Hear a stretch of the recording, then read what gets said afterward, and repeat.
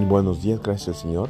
Espero que tengas un día maravilloso en el Señor, porque dice la Biblia que es el día que hizo el Señor. Amén. Que tengas un tremendo día de relicia, que es un día bueno para ti.